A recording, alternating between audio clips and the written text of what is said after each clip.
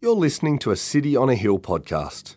We'd love you to use and share this podcast, but please refrain from editing the content without permission from City on a Hill. If you'd like to know more about our church, or if you'd like to donate to the work of City on a Hill, please visit cityonahill.com.au. Good morning, City on a Hill. So the Bible reading we're going to be doing today is 1 Peter chapter 3, verses 1 through to 12. Yeah, so while you're flicking through to that page, just introduce myself. My name is Steve. I am a second-year student studying a primary school degree. And while I'm not doing that, I am a part of the Bayswater GC. So that's awesome. Yeah, cool. So let's read. Likewise, wives, be subject to your own husbands, so that even if some do not obey the word, they may be won without a word by the conduct of their wives, when they see your respectful and pure conduct. Do not let your adorning be external, the braiding of the hair and the putting on of gold jewelry, or the clothing you wear, but let your adorning be the hidden person of the heart with the imperishable beauty and of the gentle and quiet spirit, which in God's sight is very precious. For this is how the holy women who hoped in God used to adorn themselves, by submitting to their own husbands, as Sarah obeyed Abraham, calling him Lord. And you and her children, if you do good and do not fear anything that is frightening. Likewise, husbands, live with your wives in an understanding way, showing honor to the woman as the weaker vessel, since they are heirs with you of the grace of life, so that your prayers may not be hindered. Finally, all of you, have unity of mind, sympathy, brotherly love, a tender heart, and a humble mind. Do not repay evil for evil or reviling for reviling, but on the contrary, bless, for to this you were called, that you may obtain a blessing. For whoever desires to love life and see good days, let him keep his tongue from evil and his lips from speaking deceit. Let him turn away from evil and do good. Let him seek peace and pursue it. For the eyes of the Lord are on the righteous, and his ears are open to their prayer. But the face of the Lord is against those who do evil. This is the word of the Lord. Thanks be to God. Thank you, Steve. Good morning, City on a Hill. How are we? Good to see you. Thanks for joining us. So encouraging to have a consistent week-to-week physical moment in the room together. So thanks so much for being with us today. If we haven't had the chance to meet before, my name's Nick. I get the joy of being the lead pastor of this church, and today the joy of unpacking this seemingly on the surface controversial, might make you twitch kind of passage. We're going to dive in to see what God actually has to say for us through it. And so let's do that. Let's ask for God's help. Please pray with me before we dive in. Gracious God, we so want to hear what you have to say to us, Lord. We don't want to take for granted that when we open the Bible, it's you who are speaking. We get to read your words. And so come and help us have hearts that are going to be able to hear and see and respond to what you want to say to us today. We need your grace. We're thankful for your mercy. And so show us Jesus. Jesus, would you be big in this moment, we pray. In Jesus' mighty name. And all God's people said, amen. Well, today we are wrapping up, landing the plane on a line of thought that Peter has been on for the last 3 weeks. He has told us at the very beginning of the book that we are elect exiles, that we've been born again to a living hope, that we are living stones being built up into a spiritual house, that we are to proclaim the excellencies of Jesus out into the world. And then for the last 3 weeks, he gave us a very surprising way to do that. Submit yourselves to the governing authorities. Servants, be subject to your masters. And the reason that he's had to go into detail about applying and wanting to reason with us and show us the big vision for why we should submit ourselves, why we should be humble, is because if you're anything like me, this kind of thing does not come naturally to our hearts. This kind of thing does not come naturally to the human heart. It is normal for us to want to defy authority or to be hostile to people who might mistreat us or misunderstand us. And the newfound Christians that Peter was writing to would have sensed this and would have felt this. Particularly because they will have just heard that, hey, you now serve a new master. You now have a new Lord. And so they would have thought, hey, we no longer need to serve the emperor. We no longer need to perhaps show up for work. Rather, we can do what we want because we are in Jesus. You see, only until very recently, and only until, I guess, the Western world adopted and was formed by the Christian moral vision of the world, it's only until very recently has war become an anomaly. And now when we see it on the TV and we see it in social media, it's shocking to us. We have a sense that this is not the way the world is meant to be. But not every culture thinks that, because the natural state of the human heart is combative, is defensive, is self-serving. And so today, Peter's going to take us to a new sphere, but the same call remains, about humility, about being in subjection. And today he talks particularly into the home, into wives and husbands. And then we're going to wrap up and land the plane on this thought as he turns to talk to all of us. Now, sometimes we joke about it, and other times it's a little bit more serious, but there's a bit of a prevailing narrative in our culture, isn't there, that women and men are at war, that women and men are at odds with each other. And some of you will, if you've been to a wedding that I've preached a sermon at, you've heard the one wedding joke that I have, and that is that there are 3 rings in every marriage. First, there's the engagement ring, and then there's the wedding ring, and then from there, it's all suffering. And it's a joke. And it's a joke that I want to share at the beginning of a marriage to help prepare this new happy couple for what the reality is. And that is that when you get 2 sinners together in a marriage, sparks fly. Jules and I often lead couples through pre-marriage counselling. And it's not just us, but if you go to any pre-marriage counsellor around the world, the first week with the most content for every single couple in all the world, conflict resolution. Isn't that fascinating? Just think about that. It's the happiest time of your life, trying to get prepared for marriage. And on the one hand, it's reassuring that, hey, everybody faces conflict, and so we need to get better at it, and so everybody, it's normal. But on the other hand, isn't it revealing that the one thing that you are meant to prepare for most is how to fight well, how to argue well about conflict resolution? Such is the state of the human heart. A lighthearted example in my own home, most of the conflict in the Coombs household is about me forgetting to put my towel back in the bathroom. Any husbands in here relate? Just me. You're incredible, men. Well done. Because I've got a particular commitment to laundry purgatory. Laundry purgatory is that place in the bedroom where you've worn something once. And because you've worn it once, you didn't make it dirty. It doesn't need to get washed. But it's also, you've worn it once. It can't go back with the clean clothes. And so we all have this one place in the bedroom where we put our clothes that aren't quite clean but shouldn't be washed in laundry purgatory. And what I do is I think that the towel should also sometimes go there.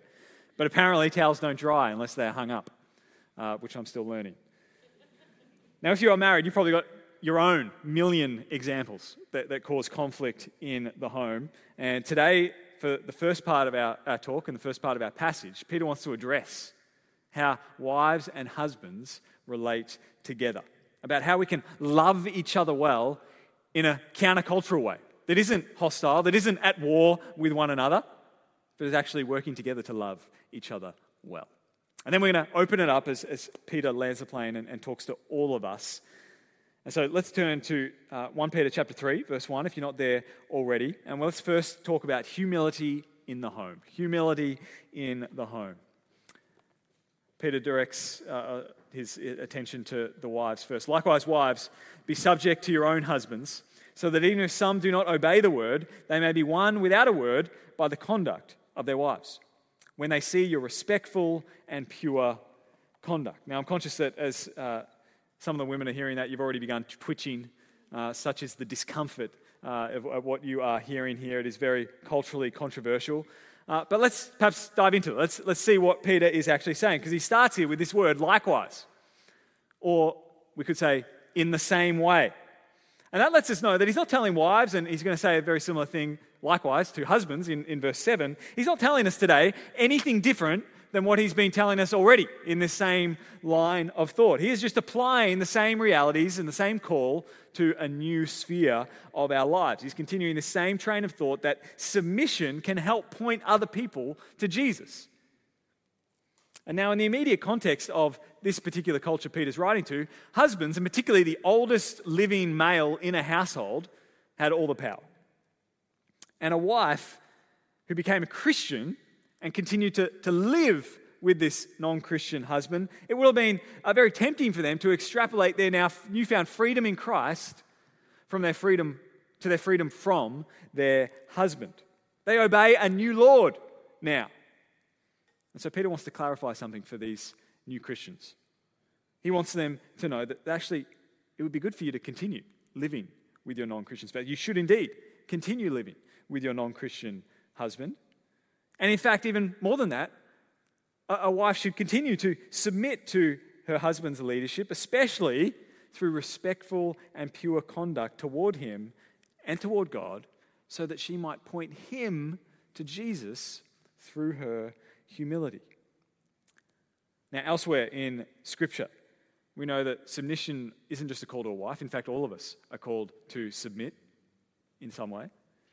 And in fact, submission in a marriage isn't just limited to a wife to a non-Christian husband, but rather it is regardless of their beliefs.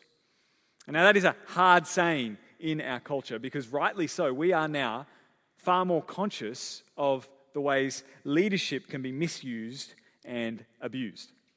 And so it is important that whenever we hear the Bible, see in the Bible this concept, it's important to know that any God-given responsibility entrusted to a person is entrusted to that person for the sake of other people, for the good of other people, for the flourishing of other people.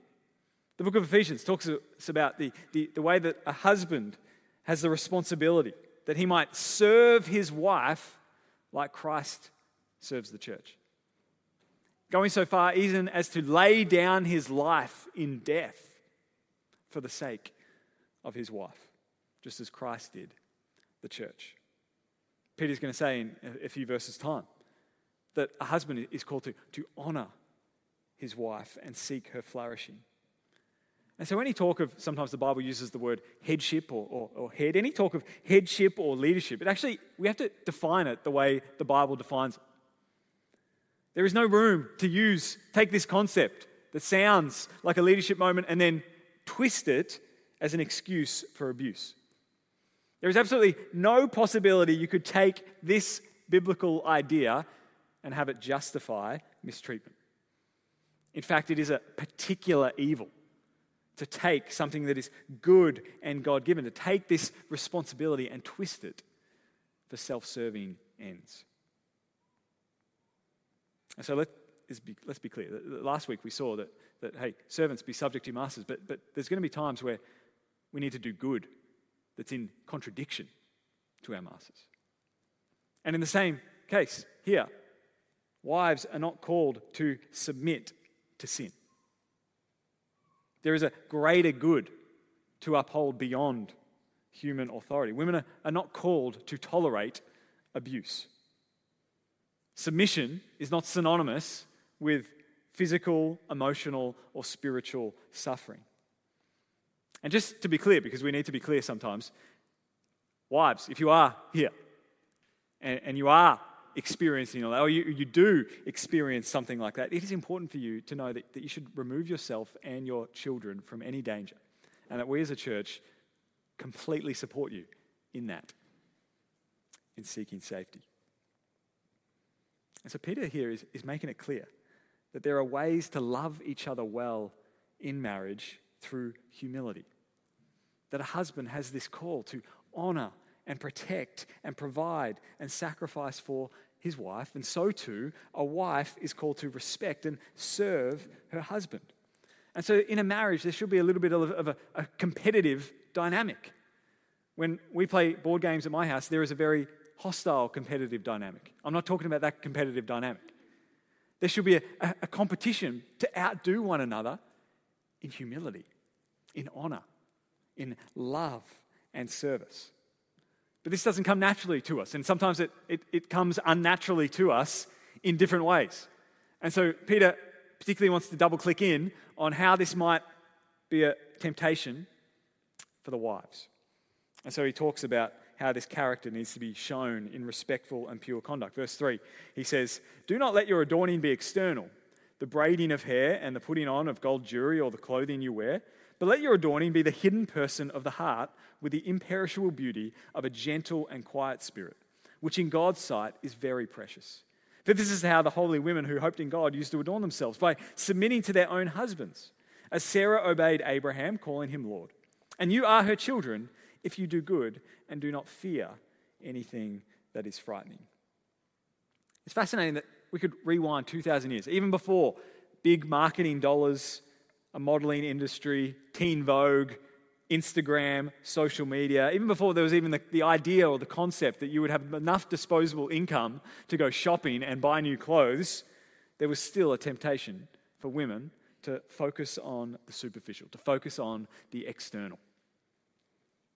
Now, those more recent additions to our culture, like social media and all those sorts of things, are perhaps doing what marketing does best, and that is tapping in to the shadow side of our human nature and trying to profit from it.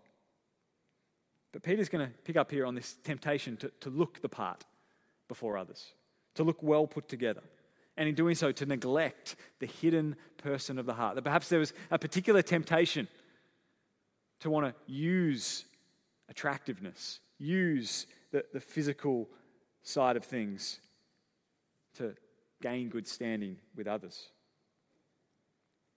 Well, Peter tells us that God finds the imperishable beauty of a gentle and quiet spirit very precious. And so our world, and perhaps your flesh, is going to tell you that what is most valuable is the image that you project. That every picture needs to be Insta-worthy. You need to be made up, glammed up, well put together.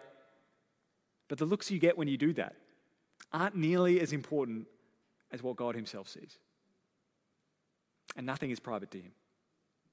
And what God sees as precious is what's going on inside. What God sees as precious is the character of a woman. And so, ladies, he is watching your heart. He is watching how your character is expressed toward your husband. And what he longs to see is gentleness, fearlessness, peace. And notice when we talk about those things, Peter's not talking about personality traits. Peter's not saying, hey, if you're a Christian woman, you need to be an introvert. You need to be INFP on the Myers-Briggs personality test. He wants to box all wives into this one category. You know, some of the most, and praise God for this, some of the most spiritually mature women I know are not quiet. They are not gentle for good. Because what Peter's talking about here is a quiet and gentle spirit. A quiet and gentle spirit. Imperishable beauty is not quarrelsome. It's eager to see peace. It's fiercely committed, sometimes in very loud ways, to humility. And so he uses Sarah as an example, because there's this moment in Genesis 18 where Sarah calls her husband, Abraham, Lord. And you can actually go online right now and you can buy a little kind of 1 by 1 square metre plot of land in Scotland. And if you do that, you get a certificate that compels everybody else to have to call you Lord. And so if you know Carl Ludick in our church, he's actually done that. So we actually have to call him Lord, and he was here at the 9 and we all acknowledged his presence in our midst. But in the days of Abraham, to use the language of Lord was really just like what we would say is Sir or Mister, a point of endearment, a title of respect. And so Sarah did so, and Peter's saying here that was actually indicative of what was going on in her heart, that she had a trust for her husband, an honor and a respect for her husband. She had a humility. And so wives, we've got to ask the question, or Peter is asking you the question, is that true of you?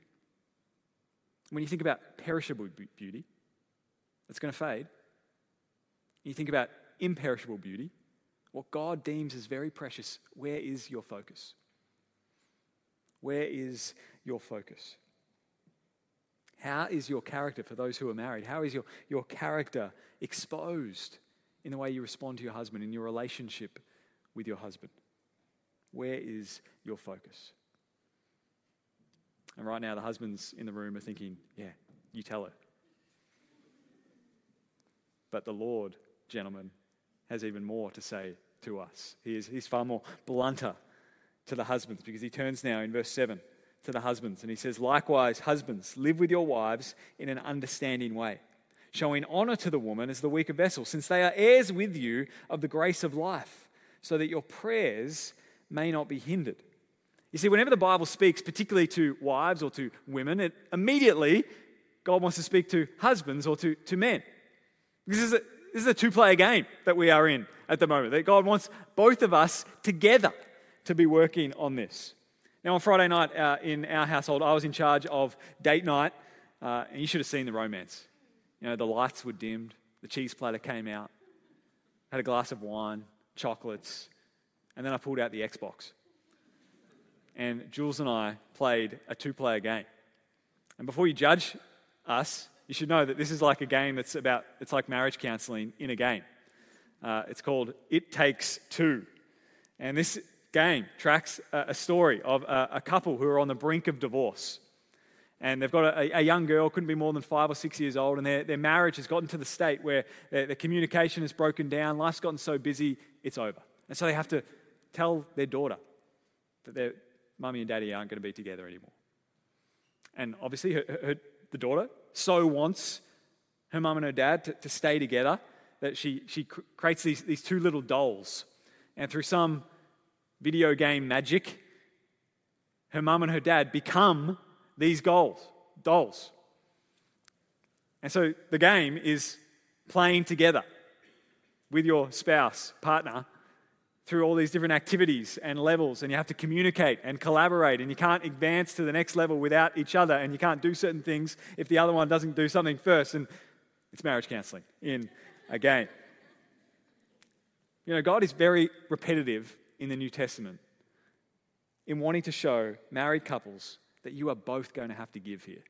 Husbands, lay down your lives as Christ did for the church. Wives, be subject to your husbands with respect and pure conduct. You are going to have to work together on this. It takes humility for both in a couple. And so in this case, the man is challenged. So let's read this verse again. "Likewise, husbands, live with your wives in an understanding way, showing honor to the woman as the weaker vessel, since they are heirs with you of the grace of life, so that your prayers may not be hindered." Now, there's 3 particular reasons in that one verse that husbands should be particularly considerate of their wives. Peter says that husbands should honor the general reality that a woman, by God's design, is physically weaker than her husband.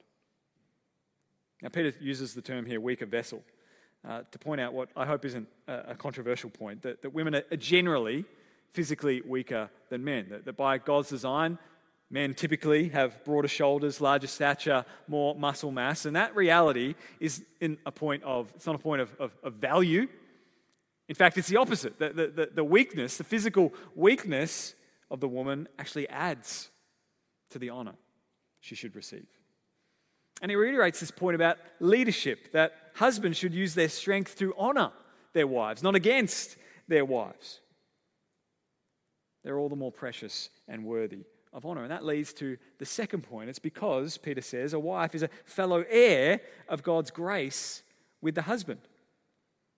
And so here Peter has opened up the audience to not just be talking to husbands who are married to non-Christian women, talking now to Christian husbands and wives, that together they are co-heirs of Christ. Now in the gospel there is neither Jew nor Greek, slave nor free, male or female. The differences remain between us, of course. And yet there is an incredible countercultural equality in the gospel.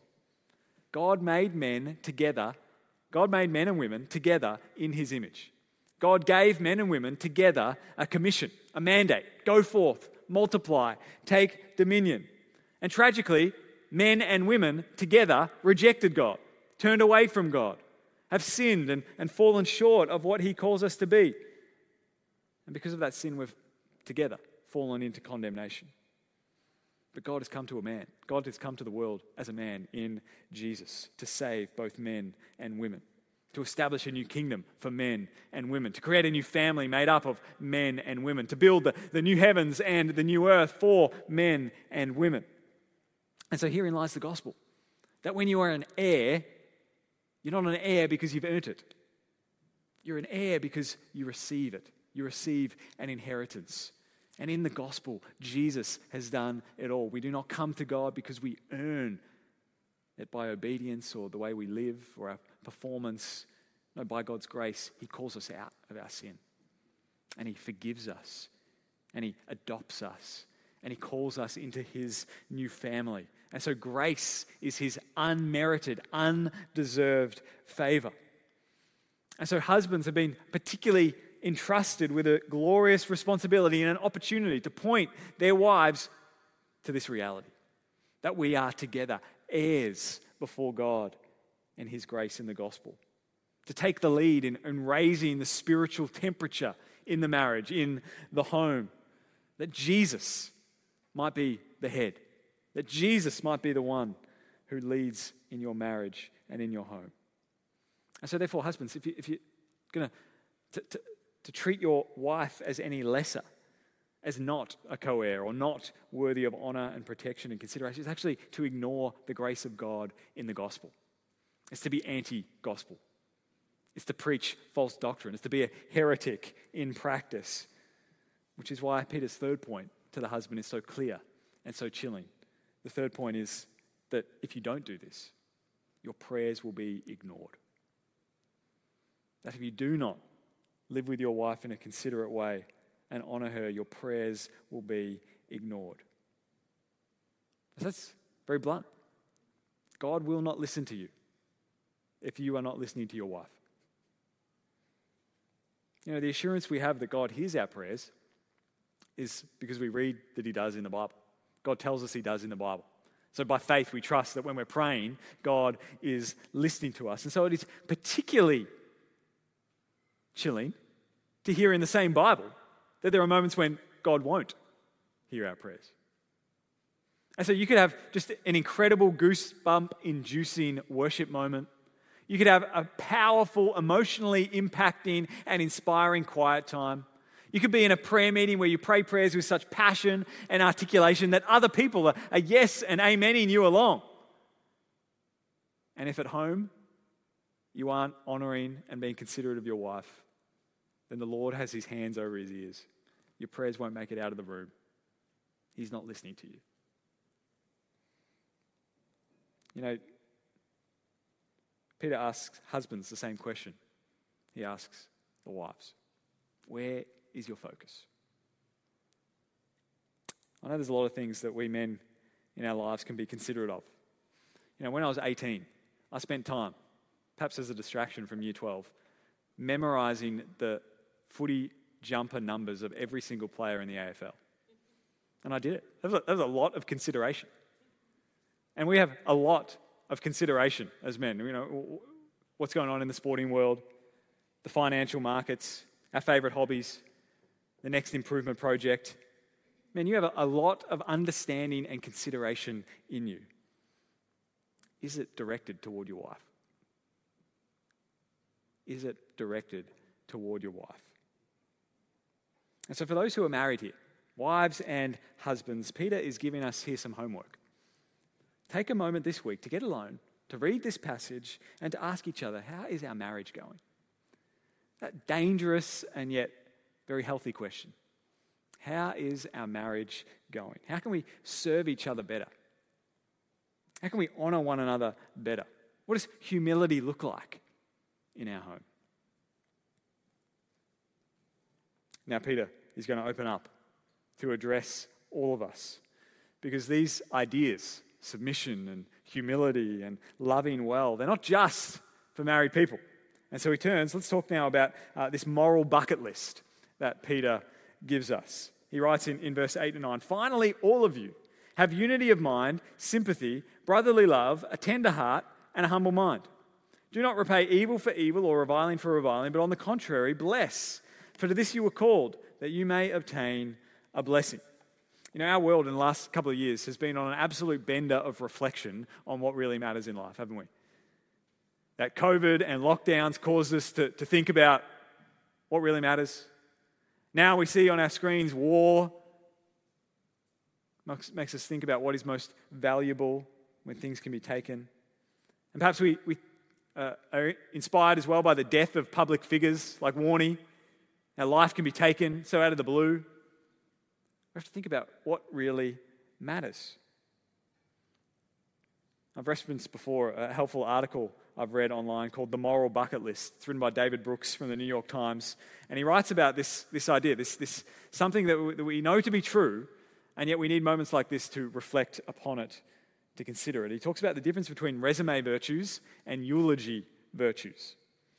Resume virtues are those things in your life you try to cultivate to put on the resume.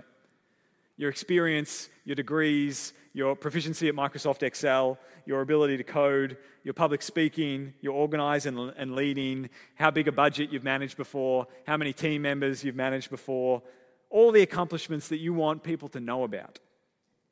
And then on the other hand, eulogy virtues are those things that don't go on the resume, but you really would love to be known for them because you want people to bring them up at your funeral. They're the things that Peter says here, for all of us, are what really matters, are what Christian character should look like. Unity, sympathy, love, tenderness, humility. And if you're anything like me, you give a lot of time to the resume virtues and very little time and attention to cultivating these eulogy virtues. And yet we all know that one of them is not like the other. Eulogy virtues are what matters. None of us want to be that person that when our family and friends gather around us at the funeral, have to grasp the things to say. Have to think about what should we commend about this person. And in grasping, have to only get at superficial things, like he was really committed to the Carlton Football Club. No one wants that. Not just because it's Carlton. You don't not want to be known for the footy team you support. You want to be known for how you love, for your humility, for your character, for your sympathy, for your tenderness, for your gentleness. Being proficient in these things is incomparable in comparison to proficiency in the things that we give a lot of our time to. And so Peter here gives us this moral bucket list. Attributes that God himself is telling us he wants us to be known for. The things that he wants others to speak about at our funeral. And Peter quotes from David in the Psalm, Psalm 34, where David's kind of doing a very similar thing to young people through this psalm. He's trying to give them a vision for their moral life. He says, "For whoever desires to love life and see good days, let him keep his tongue from evil and his lips from speaking deceit. Let him turn away from evil and do good. Let him seek peace and pursue it. For the eyes of the Lord are on the righteous, and his ears are open to their prayer. But the face of the Lord is against those who do evil." And so this is completely countercultural to what we are schooled and discipled into thinking that life is all about. Our flesh wants us to use our energy in our life obtaining power for ourselves. The world will have us that we need to focus on the things that are outwardly attractive or impressive. The systems we grew up in are going to bend us toward proficiencies and competencies and earning and learning more and more. But when you're at the end of your life, or somebody around you has just lost theirs, you've been given a gift of clarity, to be able to see and discern what really matters. And this is what God and Peter is doing for us now. Make your life count by living like Jesus. Make your life count by having the heart that wants to bless others instead of see yourself blessed. Ironically, it's the way to be blessed. And so all of you, Peter now turns to and asks, where is your focus? Eulogy virtues or resume virtues? Things that are imperishably beautiful, things that are going to be forgotten. Don't let it take your death to have people stop and notice your character. May these be true of you today. And they can be true of you today. Because Christ lives in you. Christ has had us be born again to a living hope. Our heart now beats with the blood of Jesus.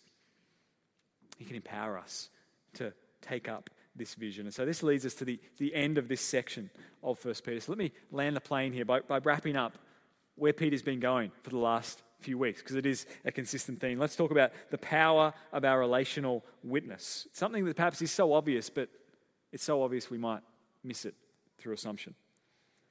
3 weeks ago, Peter told us about the beauty of the church, that you're a chosen race, a royal priesthood, a people for his own possession, that we may proclaim the excellencies of him who called us out of darkness and into his marvelous light. And so you and I are called to point this world to Jesus.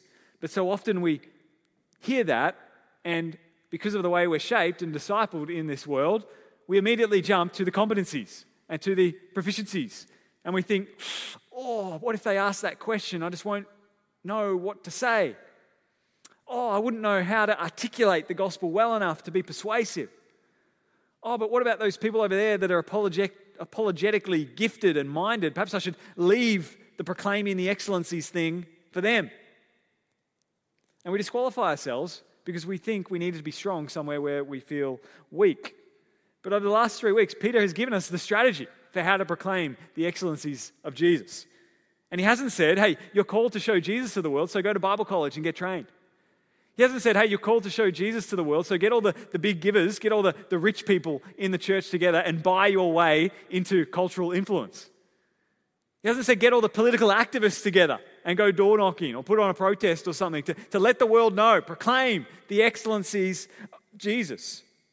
No, he's shown us that the most powerful way to proclaim the excellencies of Jesus is through, in our relationships, displaying the character of Jesus, the humility of Jesus, the love of Jesus, how we respond when we're mistreated, how we honor those who are in authority, the consideration and care we give to our spouse, the fearlessness, the courage, the humility, the love, the peace that we display in our lives.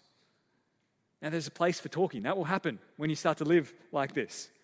But there is a power in following Jesus, simply following Jesus in front of people and letting those people respond as you respond like Christ. And so think about that. Think about the millions of opportunities you have on a day-to-day basis to live out what we've read in the last 3 weeks. The brunch that you have with the girls. The mundane moments at home on a long weekend. How you react to things on social media about the government. When you leave the towel out on the bed. When your husband leaves his towel out on the bed. What you say to teachers and lecturers and bosses and managers. You are connected to so many different people in so many different moments. And each one of those connections is an opportunity. Sometimes it's going to be a very clear and obvious and present opportunity. And you're going to have opportunity to reflect and think about what to say or how to decide and how to react. Other times, it's going to be reflexive. It's going to be in the moment. It's going to be a tiny drop in the bucket of a lifetime of living and responding like Jesus that's going to add to your trust and your integrity.